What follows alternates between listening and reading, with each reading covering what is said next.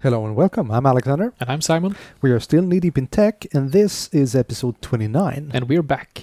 We are very much back, and I'd like to start out with an apology that we didn't do the last episode of 2018. Yeah, and that's probably my fault. Of 2018. You remember the last discussion we had about 2017 or 2018? Yeah, I don't even remember that. Okay, but we have crossed the line. We are Apparently. Yes, we are now at 2018. Yeah.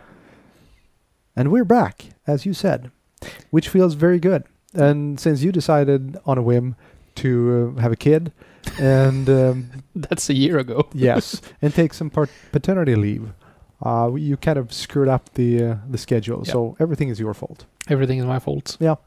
Yep. That's what you get. Yep. When you get a kid. What have you been up to? What have I been up to? I've been up to quite a lot, actually, and it's shaping up to be lots of stuff to do forward. Yep. But I could start out with an interesting situation that I got into just a couple of days ago. We have a customer who is running something as weird as a Firebird. A Firebird is a database designed by Mozilla guys, Yep. the guys behind Firefox. And it's not very common to see that one. And I was asked to get data out of it to put into Power BI. And I'm happy to do a challenge. So I thought, how hard can it be? And that was pretty much the most stupid thing that I could ever done. No, it's pretty easy, considering that it is an ODBC compliant database. Yep. So it should just be as hard as put in an ODBC driver, connect Power BI desktop to the driver, and off you go. Yep. Well, I spent 2 hours trying to get the darn thing up. And in the end, I could only get the 32-bit driver to work. Okay. Which is not necessarily an issue, since Power BI Desktop exists in a 32-bit version as well. Yep. So everything was working peachy pie. Yep. Until we were trying to upload the report and dashboard to powerbi.com. How do you do that if you want to access an on-prem data source? That's not very hard either. That's where the Power BI, the on-prem data gateway comes in. Yep. Which is only in 64-bit, period. Ah. And the 64-bit gateway cannot, under any circumstances, talk to a 32-bit ODBC driver. Period. Full stop. So, how to solve this? Well, I really shouldn't tell you this.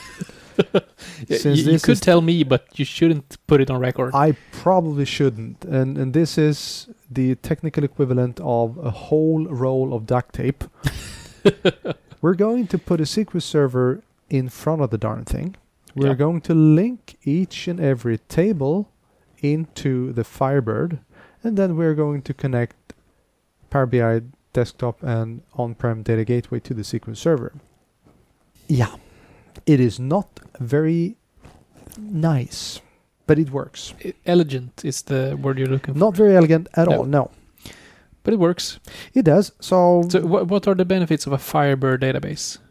In this case, it is built into the customer's production system.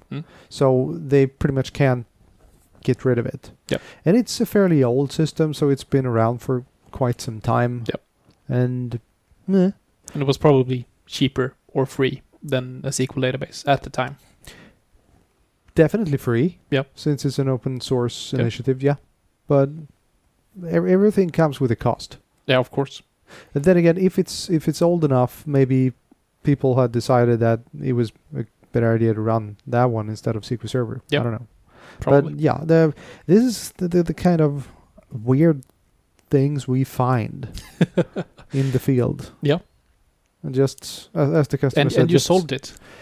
Yeah, I did. Or is this a like semi-permanent solution as well? So they would like to get data out from their database into Power BI over time as well? It is going to be a pretty much permanent solution, yes. Yeah.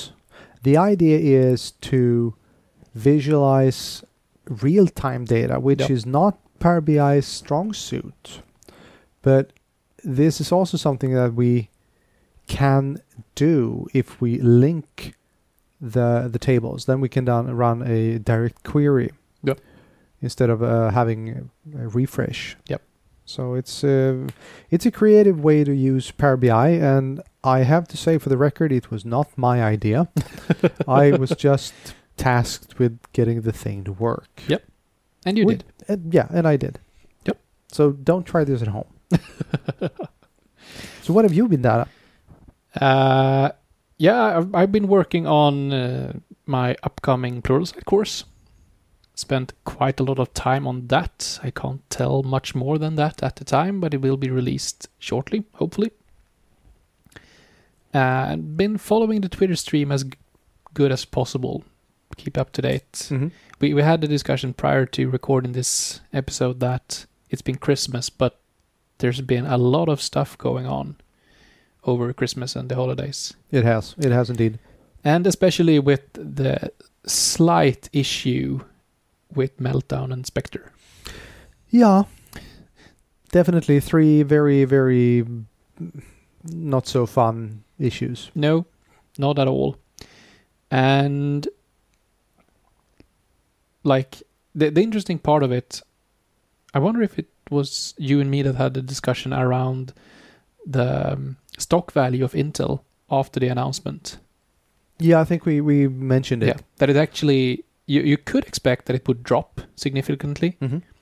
but it really, I haven't looked at it since, but after the announcement, it basically laid still because someone realized that this didn't affect the latest chipsets, if I'm correct, or at least not as hard.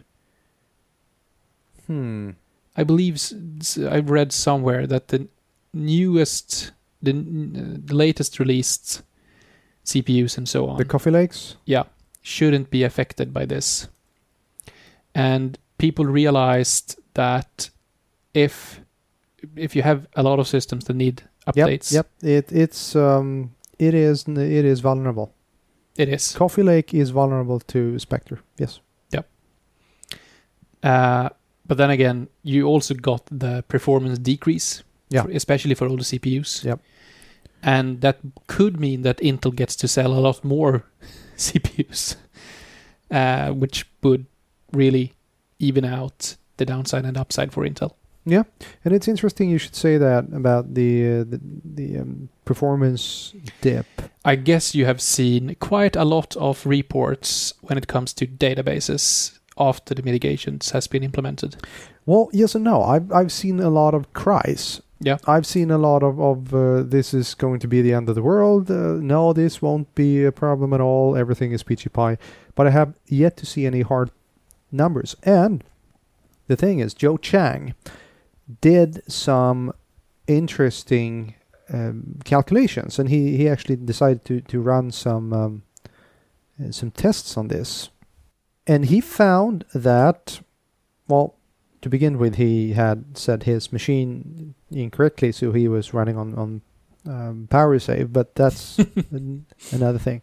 No, he found that in general, he's looking at some 5 to 9% slowdown for OLTP, slightly less for data warehouse stuff. But we are looking at a significant effect on network round trips, meaning that if you have a very chatty application, you might look at a much more harsh result. Yeah. But in the end, we are going to see different results for different workloads. Yeah. Which is pretty much what we thought from the beginning. Yeah. And like in my field of work, where we talk about clients and people are upset about patching clients and that the end user's performance should be decreased. But really that's not the issue here. Like if usually today you have a machine that's way higher spec than you would need it to be. Mm-hmm.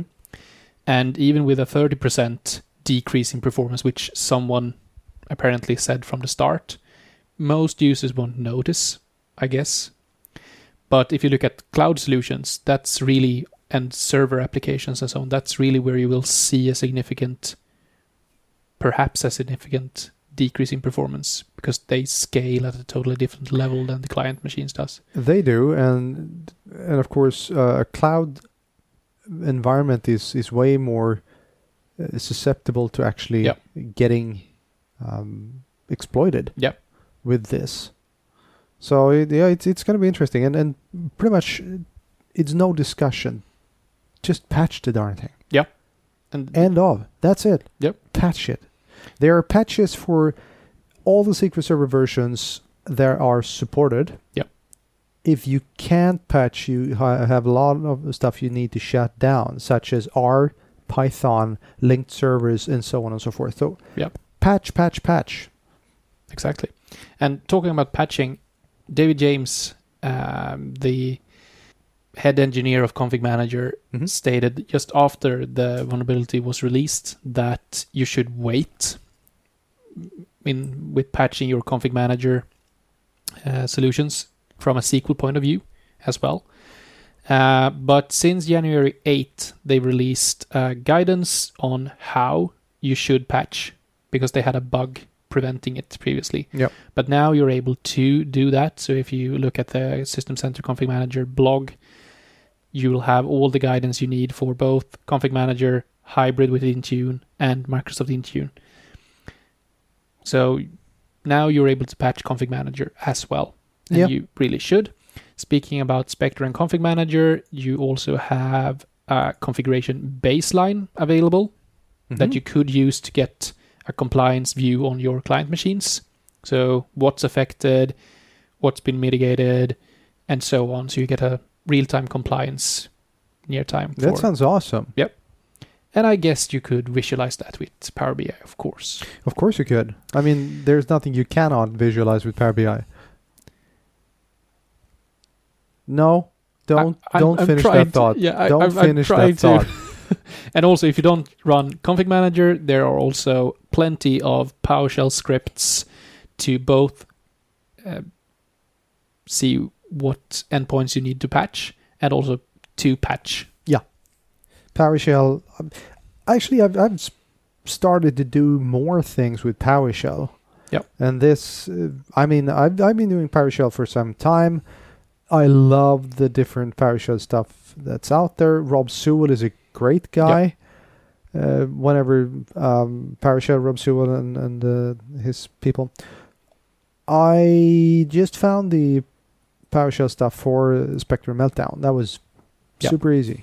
Yep. So Microsoft have released a PowerShell module on the PS Gallery. So you basically run install module speculation control. And you'll get everything you need from a PowerShell perspective. Yep. So you're able to do a lot remotely to verify what you need to patch, if you're updated and so on. And this again emphasizes the need to be up to date and not hold back on patches and new feature updates and so on. Yep. Because this was mitigated by Microsoft just a few days after the threat was public, and they released patches out of band for that and everything. So stay up to date. This one was actually taken serious as soon as Intel stopped slinging crap at AMD. Yep, exactly. And and just to be absolutely clear, we're talking a lot about Intel, but all platforms are affected. Meltdown is only Intel, and Spectre is both Intel, AMD, and ARM. Yes. I haven't seen anything about the RISC environments though, such as the IBM and Oracle CPUs. Yep. I haven't read anything about it. It might be as simple as that they are not vulnerable. Yep. I don't know. Yep. I haven't read anything about it. Nope. All right. Speaking of hardware and infrastructure, I came across a blog post. I think it was a week and a half ago, something like that. And it was just... No, it's actually 2 weeks ago. It is just so amazing in its simplicity. How do you simulate a bad network when you're trying to performance tune or work out a replication issue with SQL Server or any client issue with SQL Server at all? I believe I know the answer, but I can't remember the tool for it at the moment because I've seen that kind of application for Config Manager previously. Really? Yeah, because we often need to take bad bandwidth into consideration when moving content. Yep. So I've been to several sessions where they have probably the same tool. I need to look up the other one otherwise, where you can really simulate everything you need from a bandwidth perspective. Bad latency, low throughput, whatever you like. This is where this is pretty obvious for you guys since this is your bread and butter. Yep. It is not, or it wasn't obvious for me until I read this. Yep. The WAN-M, Wide Area Network Emulator, Yep. which can be put into a Hyper-V environment, and then you have the worst network experience you could ever design. So, in essence, you just set this up, and you have one VM with the server, one VM with the client, or in this case, the other replication server, and you put the data through this WAN-M. Yep. And then you can do anything you want with it. Yep. All the bad thing you could ever think of. So it is brilliant. Yeah, I think that's actually another tool, but there are several tools that could do that. Yep. So this is a blog post by John Paul Cook at Redgate on the 2nd of January. Yep. Great. I'll look at that up later on. Yeah, I actually saw another blog post on a totally different subject. Mm-hmm. I can't remember his name. I'll need to look it up. One of the Office server MVPs had made... when they changed the MVP program so that you can get an MVP title once a month, they are adding new MVPs once a month. Yep. He made a comparison between how it was prior to that and now to see if it had changed the number of MVPs. Okay. In some way. Yep. What do you think? What were the results? My immediate thought would be that the number of MVPs, maybe if not skyrocketed, but increased sharply. It's actually not that. The number of MVPs is lower now than it were previously. Really? They've dropped like 150 MVPs since. And how many MVPs are there? 3,800 or something like that. And it was close to 4,000 at the start. Oh. And he made a great comparison on the different areas as well. Mm-hmm. And the one that's really skyrocketed is the AI ones. Because no surprise there. No, they had one prior and now there are 21. Yeah, but it's like the data science stuff. Yeah. I think Leila Itati was the first. Yeah. And she's not alone anymore. Nope. So, yeah. So it's quite interesting to see that it actually... They've lowered the total amount of MVPs. Interesting. I had not thought that. Yeah, and I will see if I can find the blog post again. And you can really compare the different areas and see what's been increased, what's been lowered, and so on. Yep. Cool. So yeah, it was an interesting blog post for sure. Yeah. Speaking of blog posts, not another inside build. Actually, two. Two inside since our last episode. All right. We have the latest one, 17.074, which was released on January 11th, and the really big feature they included in that one is the ability to download language packs from the Microsoft Store. Mm-hmm. And that may not seem as a big deal, but from an OSD perspective, that's huge. And from an in-place upgrade perspective, that's huge. Because you're not able to do a real in-place upgrade if you have a language pack installed. So how do you do it? Do you have to uninstall it? Yeah, basically. You get the language packs you have, uninstall them, upgrade the OS, and install them again. And this is not automatically done for you? No. Ouch. Yeah, that's just stupid. And there are limitations on how you can do an in-place upgrade. We won't go into detail, but you can only do an in-place upgrade with the same media as your base language. So for a Swedish machine, for example, you can't use an English media to upgrade a Swedish image. You need to match. So if you usually start off with an English media, add a Swedish language pack, and then you have to do it with an English media again. So this will improve that experience a lot, I hope. So maybe we can down the line come to a situation where you only have one base pack. Yeah. Oh, sweet. Yeah. So that would be super, and that would also improve the cloud-only abilities quite a lot, because then you can really do an autopilot deployment and install the language pack a lot easier than you could previously. Yes. Nice. Yep, so that's great. But the real big build that was released in December 17063, which was probably the biggest Insider release yet. 17063? Yep. Wow, that's quite a few builds. 63 builds. Yeah. What? Huh? Didn't you just say 17063? Yeah. As in 63 released builds? No. It's really not that easy. Oh. Because that was the previous one, and the one they released in January were 17074. So the build number is the amount of internal releases. So they haven't released that many Insider releases. Right. I'll be quiet now. 17063 had so many great features. Mm-hmm. The most notable one is timeline.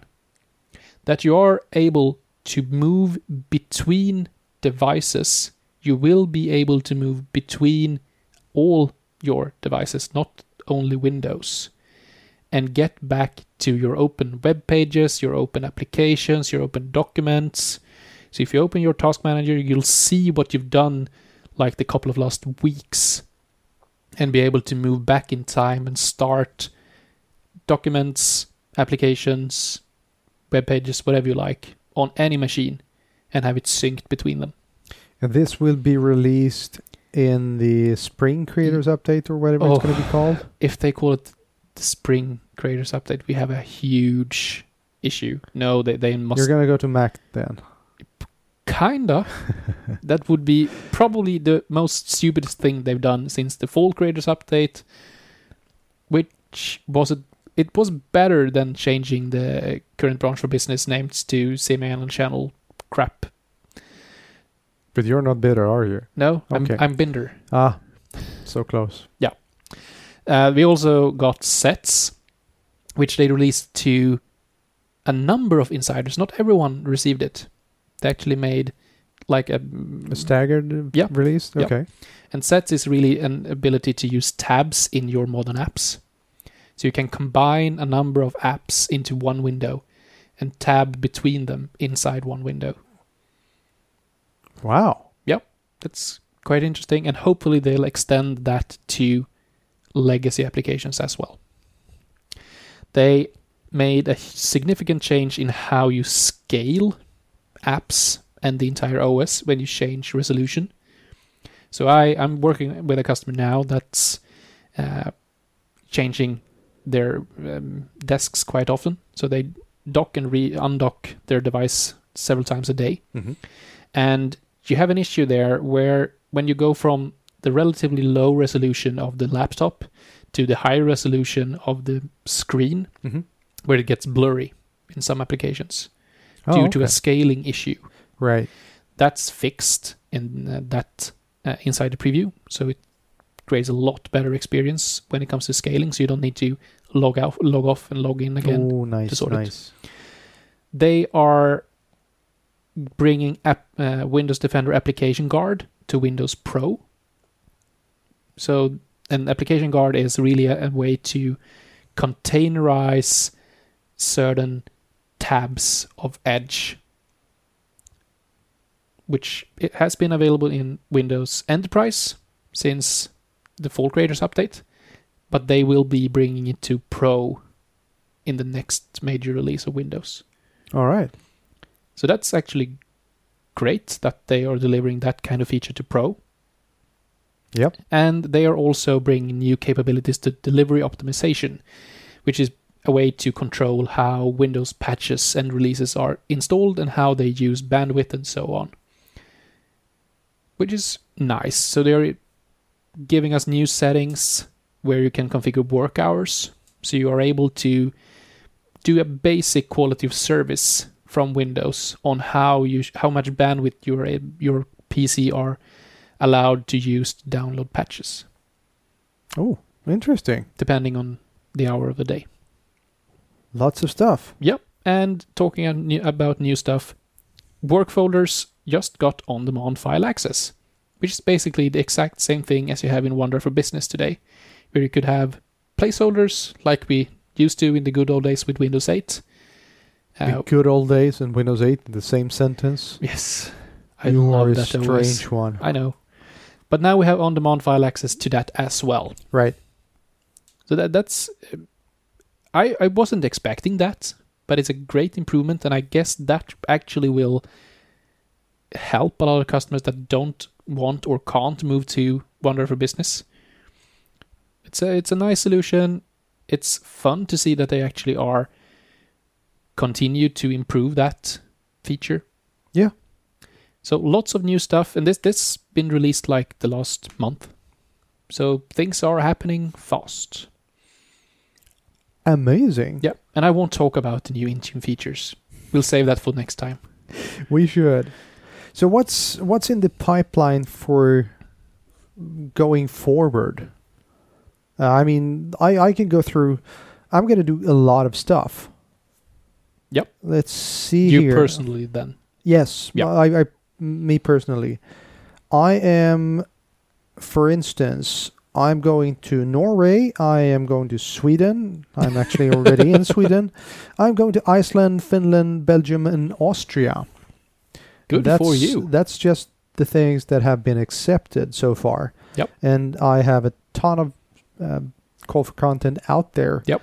In other countries, and we're going to see where we end up. So 2018 seems to be the year where, at least for me, the cork has left the bottle when it comes to speaking engagements. Yep. So it's going to be interesting. Yep. And I can't remember where I'm going.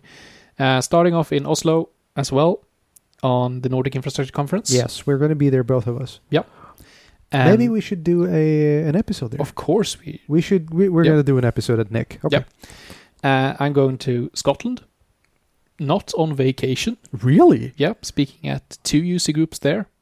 The nice. Glasgow Azure user group and the Tech user group meetup, which is basically a small conference where you gather several different user groups. So I'm presenting there. I have another hopefully upcoming engagement in Scotland as well that I can't go into more deeply now. And a couple of other things upcoming as well. And a few call for contents out there. Yep. So it will be definitely an interesting spring. It's going to be an interesting spring, especially since we are changing. We're not changing employers. No. But we are changing what we do for work, so to speak.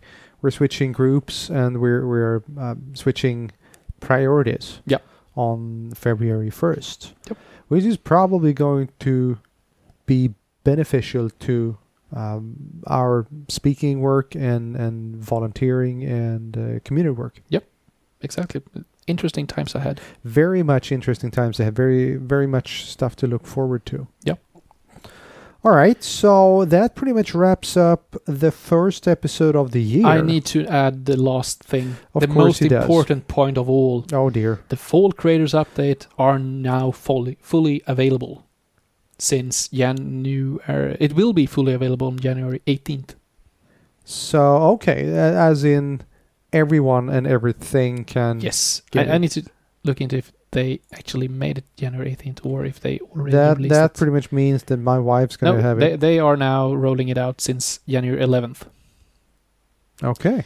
So everyone should now be able to get Fall Creators Update. That's very nice to hear. And there were an interesting discussion on Twitter where someone asked Michael Niehaus, when is this ready to roll out in our organization? When is it called semi-annual channel broad release? Mm-hmm. And I think it's very important to state what Michael answered to that, because he said, Microsoft can't tell you when to roll out a Windows version. We can tell you basically when we believe it's done, Mm-hmm.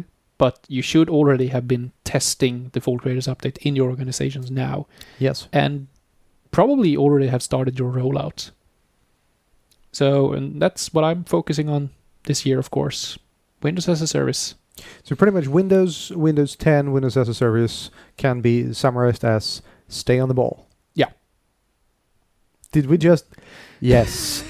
So the name for this episode is Stay on the Ball. And this is the first time you have got to show, you have stated the name of the episode, I think believe. that was the case, yeah. Took Well, 29 episodes. It did. Yeah. On that bombshell, so to speak, it is time to end the show, and thank you very much for listening, and we'll be back hopefully next week or the week after that. Yep. See you then. Bye. Bye.